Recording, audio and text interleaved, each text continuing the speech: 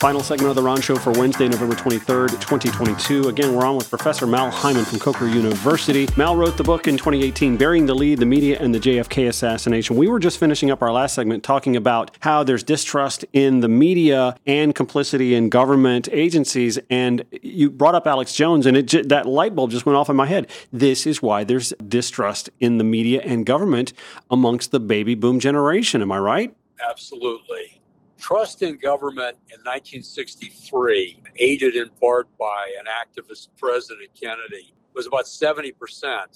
By 1967, it was down to 1 in 3. Wow. And the Kennedy assassination was the major reason on it. Then later, Watergate, political assassinations in 68 have left trust in government and trust in the media quite low. Do you think the RFK assassination afterwards aided in that decline in trust in government and media coverage as well? Not nearly as much.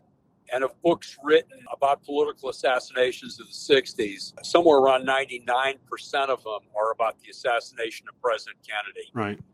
But the assassination of Kennedy and King contributed to it. And I think we've not seen anything but a concentration of ownership in the major mass media, in part aided by Democrats as well as Republicans. In the 1960s, the Democratic Party isn't like the Democratic Party of now. I mean, it was a very splintered party. The Kennedy-Johnson ticket was a bridging of two diverging forms of the party, right? Yeah, it was the Dixiecrats, right. And Johnson was able to get along with a range of groups and brought in as a matter of convenience. You're absolutely right. And when the civil rights legislation was signed, Johnson said this will cause the Democrats to lose the South for at least a couple generations. And he was right about that. He underestimated it. You know, it's interesting to note, while Johnson came through on civil rights, a lot of policies that Kennedy had started were abruptly changed when Johnson took over.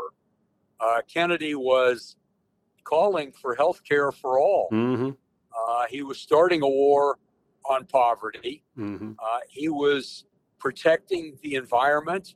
He was calling for consumer protection, to look into pesticides. He was pulling us out of Vietnam. He was cutting military spending. He was supporting non-aligned countries, which during the Cold War were countries that were choosing to not align with the United States or the Soviet Union. And Kennedy, being an Irish Catholic, had seen what colonialism had done to Ireland, and he took a strong stand for non-aligned countries to be able to stay non-aligned. Kennedy, after the Cuban Missile Crisis, pushed to stop all nuclear testing and was moving along that line with overtures toward the Soviet Union. Kennedy was moving to end big tax breaks for oil companies, the oil depletion allowance, and Kennedy was reining in the banks and prosecuting the mafia. He made a lot of powerful enemies. When Johnson took over. Right. He made a lot of powerful enemies in his brief presidency. There's just a cornucopia of potential folks to point the finger at, nonetheless. Well, I'm going to wrap this up. We've got about 3 minutes. If you can answer this for me. Since this book came out in 2018 and there's a republish in 2019, what have you, and I know you're working on an update, right? What have we learned about the JFK assassination and the complicity of the media and, various agencies of government since this book came out that might show up in an update? Well, we have additional fragments on the case that will show that the mayor of Dallas at the time, Earl Cabell, whose brother was fired with Allen Dulles after the Bay of Pigs. Earl Cabell was a CIA asset, and he helped set the parade route in Dallas, which slowed the presidential motorcade down to 11 miles an hour. Oh, my gosh. Contravening the Secret Service manual and leaving the president at risk. We've got additional testimony on where the shots came from so that portions of the autopsy can be more further questioned, because the autopsy doctors came up with different set of statements than the doctors at Parkland Hospital, and we're able to clarify that a little bit more.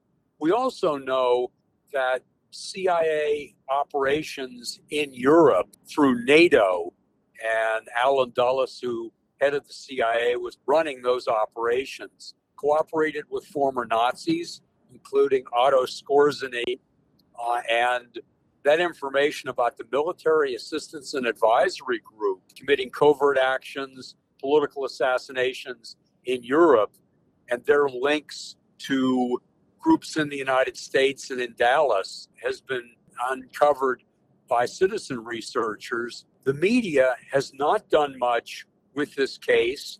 You'd think years later they might be able to step in. They did not cover the Assassination Record and Review Board, which was tasked to declassify the documents. It was set up after the movie JFK. And the chairman of that committee has lamented publicly that the press didn't cover the new information. And the new release of JFK Revisited, a documentary by Oliver Stone, that's a brilliant piece, I couldn't recommend more strongly, was greeted with media silence.